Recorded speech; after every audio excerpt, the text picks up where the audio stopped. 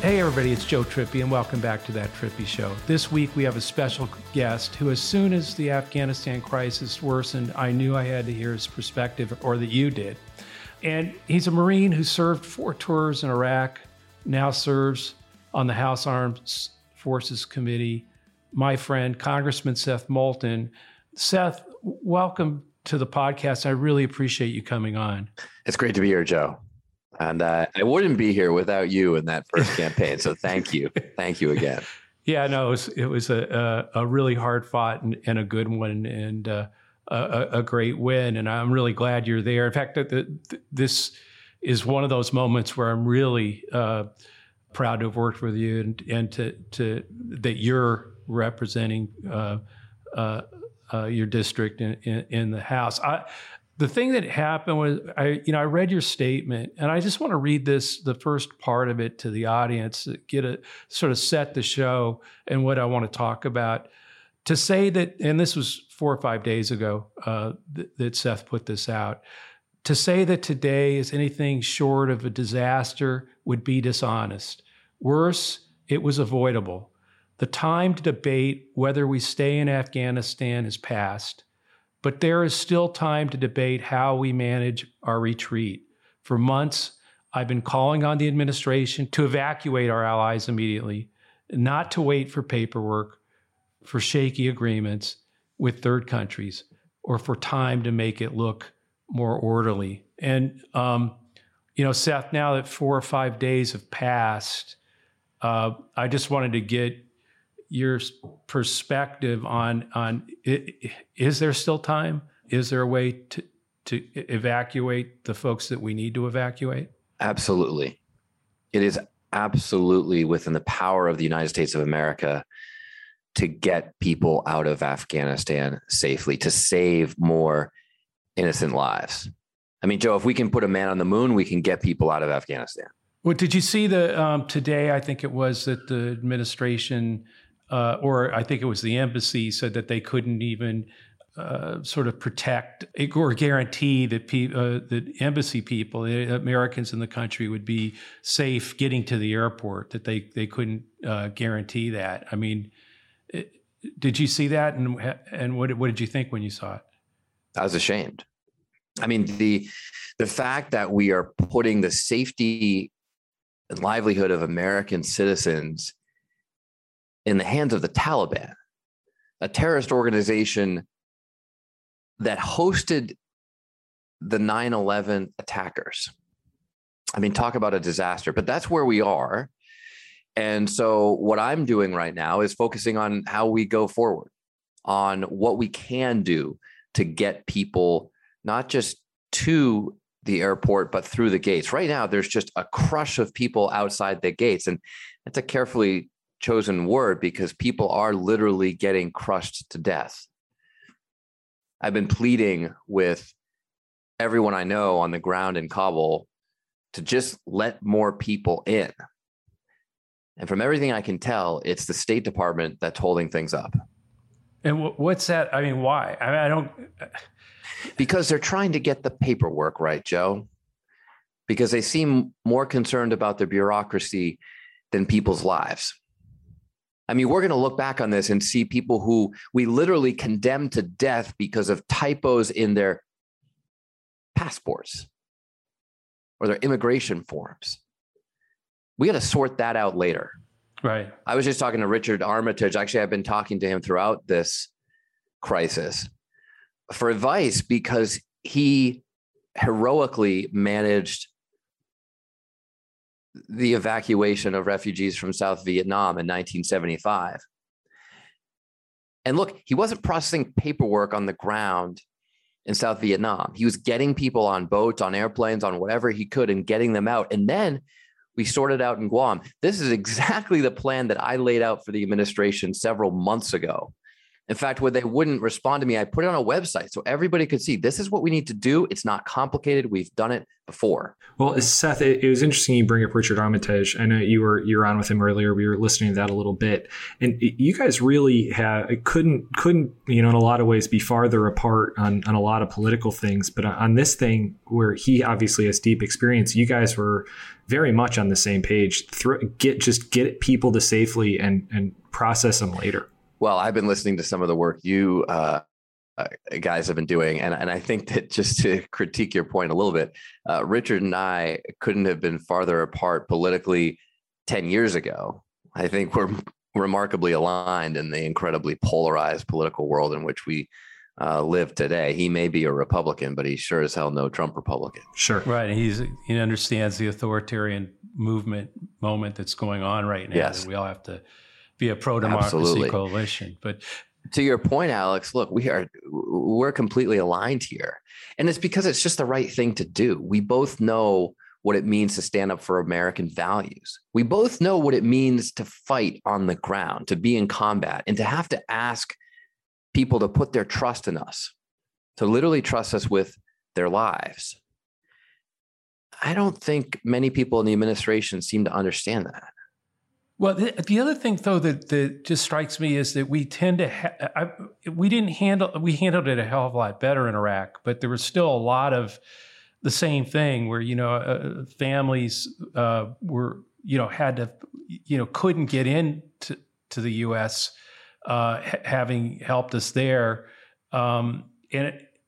and is that the same? That's what I'm saying. Is this the same sort of form filling out, check the box thing that just keeps coming? I mean, did we not learn from any of that? Or, I mean, that's another way to put it, Joe. It's just extraordinary that we haven't learned these lessons, especially when so many people in this administration were in the Obama administration when they mismanaged the withdrawal from Iraq. They mismanaged it so badly that we had to turn around and send a whole bunch of troops back in just a year or two later. And I said from the very beginning that would be the ultimate tragedy of our withdrawal from Afghanistan if we have to turn around and send more troops back in. Well, we've already done that. There are more troops on the ground right now at Kabul International Airport than there were in the entire country just a couple weeks ago. And by the way, they're at much greater risk. And are you finding any allies I mean, one of the things that strikes me, I think, is, and one of the reasons when we talked the first time about you running was how,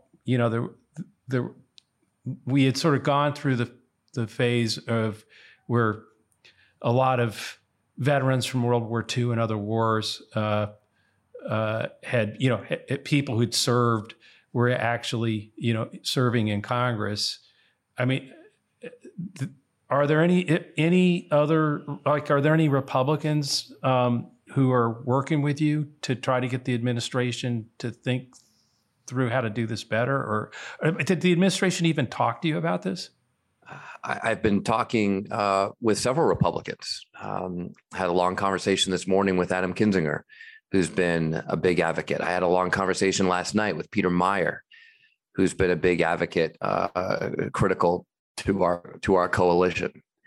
I got a text yesterday from Steve Russell, who's a very conservative Republican from Oklahoma that I served with before he was defeated a couple years ago. He reached out to me out of the blue just asking, how do we host Afghan refugees here in Oklahoma? I want to convince the governor it's the right thing to do. Give me some advice. So I've heard from a lot of Republicans. I've not heard much of anything from the administration.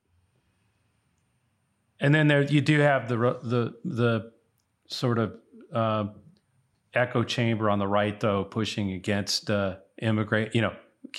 Can't bring them in. Oh, of course. I mean, there are some terrible things that some Republicans on the Hill and off the Hill have said. But look, I mean, this is to be expected. I mean, this is, as you've said before, barely even a party anymore. Some of these fascists, and they're against immigration in every form. And by the way, they're not veterans. They don't get this. They don't understand what it means to put your life on the line for the country or to ask a friend, an ally to do the same. And Seth, that brings up one of the points that we heard you and Richard talking about earlier too. There's a heart decision here and a head decision here about some of the implications that, I mean, you saw in Iraq, but, you know, we're probably going to have to count on local support again in the future. And what we're doing right now is really, I think if you're trying to help an American down the future, or wherever you are, you have to look at this and say, look at what they're doing to the people that helped. Absolutely. This has major implications for our national security for decades to come, because people are watching this all over the world. America's credibility is on the line. And it's not just our credibility as the United States of America writ large, our national credibility. It's the credibility of young men and women, young Americans like myself, when I was a Marine lieutenant, in my early 20s, just trying to convince my translator to keep working for us. I'll never forget the morning Mohammed came into work, as he did every day.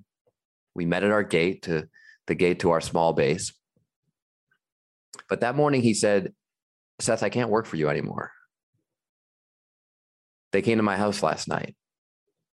They threatened to kill me and my entire family if I kept helping the Americans."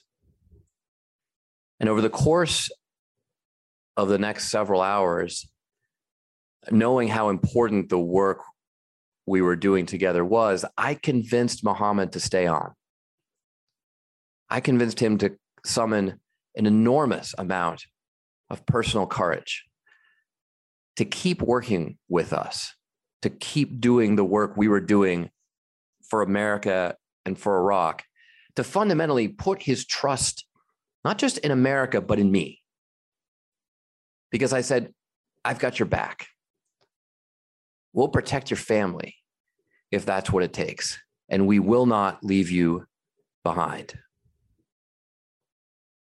The reason why I'm getting texts and emails and phone calls from veterans all across America at all hours of the day and night this week is because so many other Americans have made that promise too. Marines, soldiers, diplomats, intelligence officers, even just development officials and aid workers and reporters, journalists. I made that promise in Iraq when I was there working to sort of teach how to create democracy in a party. I mean, one of the things that this might seem like a little bit of a non sequitur, but one of the things where nobody's talking about right now is what the effect will be on all the veterans who are going to see our country break that promise, let us down. I wouldn't be surprised if we have far more casualties due to death by suicide over the next 2 years than we've had over the last 2 years in Afghanistan itself. Yeah, the most haunting thing, your statement really rang, it really rang true to me. But one of the most haunting pieces of it was when you, at the end of that statement, where you said others will forever ask that haunting question I heard too often from my own Marines in Iraq: why are we here? The best answer I could ever come up with was simply, so no one has to be here in our place. And that was never adequate. And you put on top of that then that, these promises and assurances, and now people who risked everything for America, for you, for others who served, that we're not doing everything we can to keep that promise, on top of the whole other questions that a lot of people who've served, a lot of veterans are struggling with. Is just incredible. I feel so powerless sitting here, just essentially forwarding a text from a veteran in touch via WhatsApp with his interpreter and his family, and some Marine that I just happen to know on the ground in Kabul right now. And yet I'm at least in a position to do something. as a member of Congress. It's not nearly enough, but I'm at least in a position to do something. So many people right now, not just Afghans, but American veterans trying to help our Afghan friends, feel incredibly helpless at this moment. Is there anything Congress can do? I mean, is there anything to sort of just break down the process to sort of get to where your plan is, just to get everybody out, whether it's Guam, wherever, and then sort it out afterwards? Or is it just the bureaucracy's just too cemented in place? I mean, this is such an obvious solution. It's not going to solve the entire problem, because there are still people who can't get to the airport. But the idea that we would let people die in front of us, yards in front of American lines, in front of our eyes, because we don't let them in the gate, is just absurd. And look, Joe, in the absence of getting a call from high-level officials in the administration to plead my case to them, I have to plead it through platforms like this. I'm not here on your podcast to get to know people. I'm here because America needs to unite behind this mission. And we need the pressure of the administration to do the right thing. And so what could listeners do? One thing you can do is you can go to your elected representatives, people like myself, but people who may not have my particular background as a veteran or someone with connections to a place like Afghanistan, and make the case that this is critical. Make the case to them to do everything in their power, as I am, to pushing the administration to do the right thing, pushing them positively, showing unity between Democrats and Republicans, and reminding Americans that we are a country that should welcome refugees, that no one in the administration or elsewhere in Congress, no one should fear bringing Afghan refugees to America because of the crooked politics of Donald Trump. This is a time for America to rise up and do the right thing, as we did after Vietnam.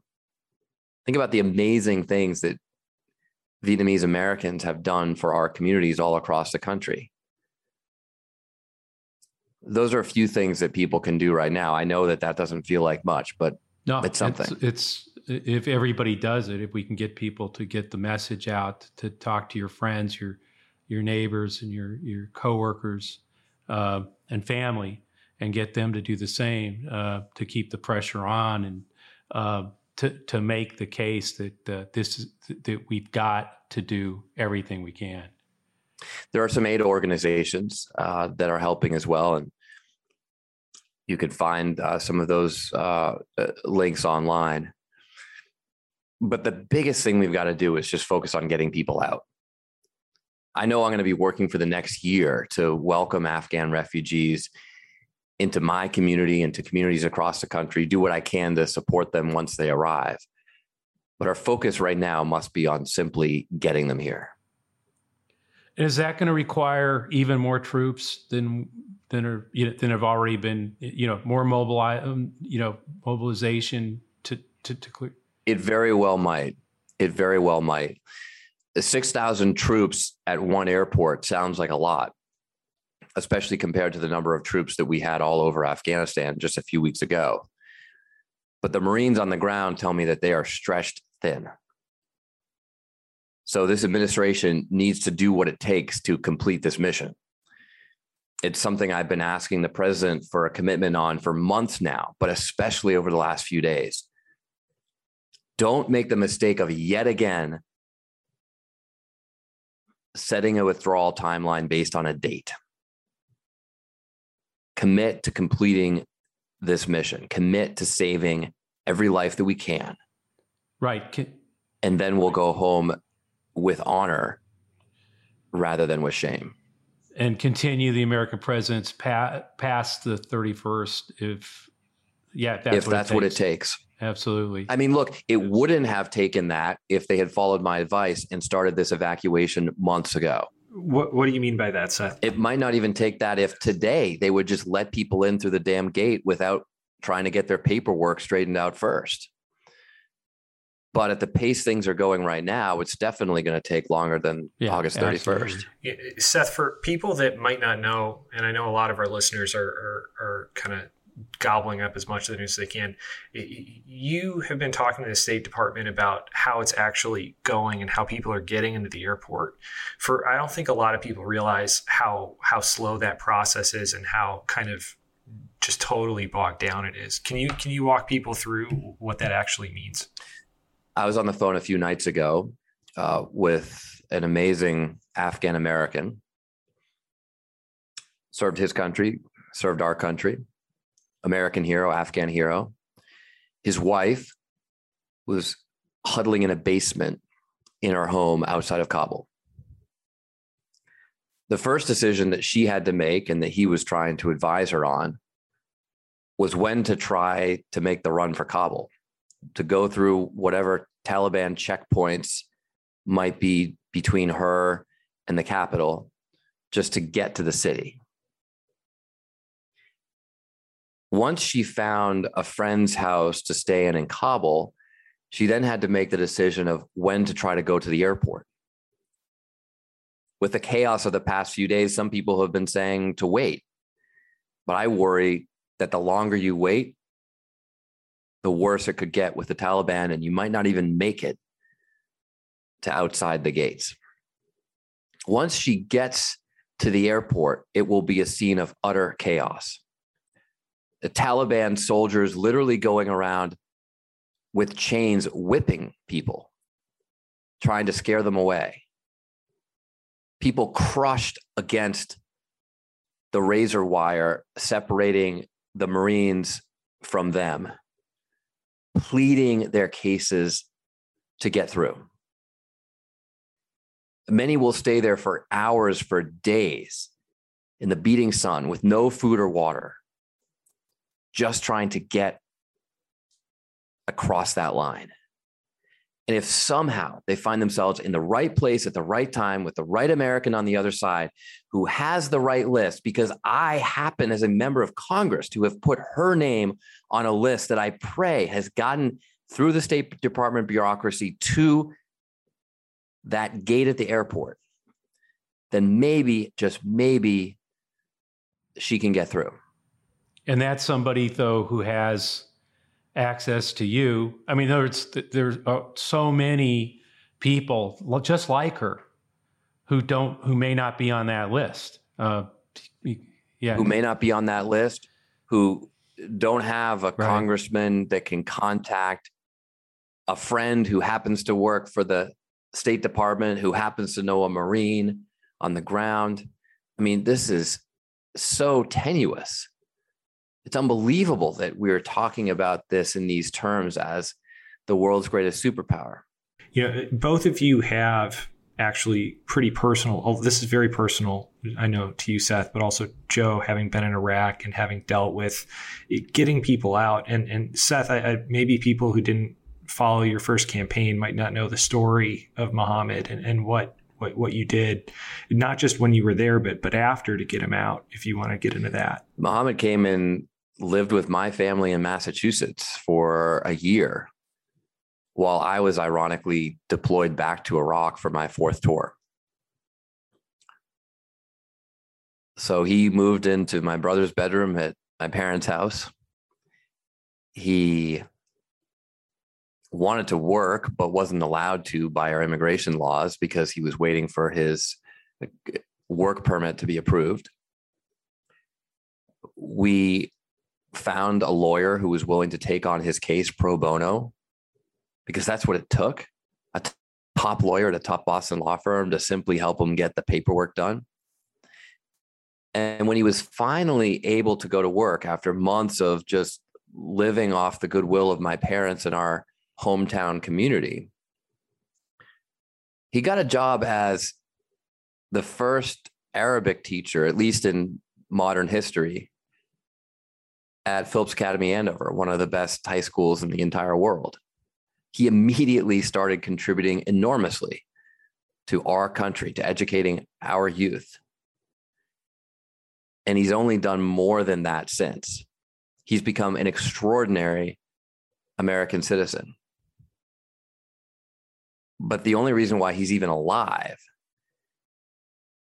is because he got himself to America on a Fulbright scholarship. And my family and I, with tremendous help from our friends, were able to get him the paperwork to stay. And that should have been automatic. It should have been so much easier. No, it's just. And this is look, I understand, by the way, I've fought overseas against terrorists. Okay. I understand the threat of terrorism. I don't want to bring any terrorists to the United States. So for our own national security, we do have to vet these refugees. We have to do security checks. But in the case of someone like Mohammed, this is a young man who risked his life repeatedly, day after day, for our country. Most Americans have never done that. So the fact that he barely got here is just, it speaks to how broken this system truly is. Yeah, I know, again, firsthand, not in the same vein at all, because I was volunteering on sort of pro-democracy stuff in Iraq. But there's a family now still. They saved me a couple times. When I my own naivete got me in trouble, and it's hard to imagine you getting yourself in trouble in a place like Iraq. Jeff. No, but they did, and they were a Christian family. It just struck me, like, in their house, everything they had, American flags. They just loved America.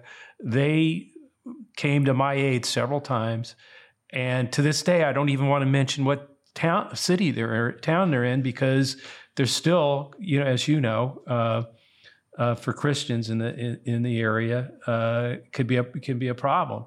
But I couldn't get them any help at all, and it was, they should have been, and it just connects me enough to this in a way to because just the tens of thousands of people in Afghanistan who were made promises and went well beyond what the family I'm talking about did, and still are just sort of being left. We can't. We're not even guaranteeing Americans can get to the airport from. It's just no. There's 10 to 15,000 American citizens, the last estimate I heard, who are still in Kabul and outside of Kabul and can't get through the gates of the airport.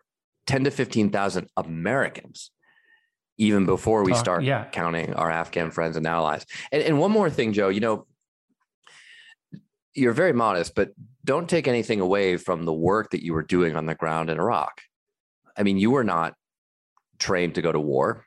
You weren't carrying a gun to protect yourself. You just volunteered to show up and do the hard work of democracy.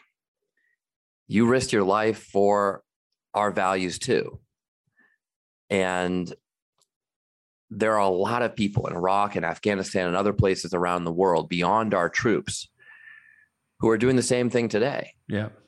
Those intelligence officers, the diplomats, the aid workers, the democracy volunteers, the women's rights volunteers, activists, journalists, people who are fighting for democratic values and human rights all over the world, at risk to themselves and at risk to the people who they work with. So don't think that this won't happen again. This will happen again, and people will look to Afghanistan and to whether we upheld our promises in Afghanistan when they decide whether to trust America in the future. So, Seth, definitely wanted your take on this. And one of the things online that's been circulating is really unfortunate, especially kind of on right-wing Twitter, has essentially been this notion that, why don't the Afghan security forces, stand up and fight? Why aren't they fighting? And wanted your take on, I know you've worked with a lot of people like this in Iraq, but what do you say to that? Americans taught the Afghans to fight as we do, with partners, with support, side by side, with aircraft overhead, with helicopters to evacuate them if they get wounded, with drones to attack their enemies, with great intelligence, eyes in the sky and in space, who could tell them exactly where their enemies are. Well, in the space of a few weeks, we took all of that away and said, despite the way we've been fighting for the last 20 years, despite the way that we have trained you to fight, now you just got to go it alone. And if you get hurt, no one's going to come to help you. We can't tell you where the enemy is. We're not even going to help you repair your own Air Force when they run out of parts. Afghan soldiers fought and died alongside us for 20 years. And in every single one of those 20 years, more Afghan security forces died than in all 20 years combined for us Americans. So do not tell me that Afghans are not willing to fight and die for their country. There's just one other point that I can summarize in basically a sentence that I think might be important to make, which is that, and something I've said for a while, which is that I think we've known for a while now that we're not going to win the war in Afghanistan. But there are still devastating ways we can lose. And that's what we're seeing play out right now on the ground. Thanks, Seth, and thanks, Joe. I think that's just about all the time we've got today. Oh, man, and we didn't get to the David Rohde piece that I think is really important on a family he's been trying to get out of Afghanistan and his experience there. We'll put that in the show notes along with Seth's full statement. So thanks all for being with us, and thanks for listening to That Trippy Show. You can follow Seth at Seth Moulton on Twitter. We'll be back next Friday at the usual time, and check back soon for more special guest episodes. As always, please subscribe, leave a review on Apple or wherever you listen. And if there was ever a show that I hoped you would send on to others to listen to and to deliver a message that they too should call the administration of their elected official to raise their voice about this, it's this one. I hope you'll do that. I hope you'll join us next Friday. Thank you. See you next time.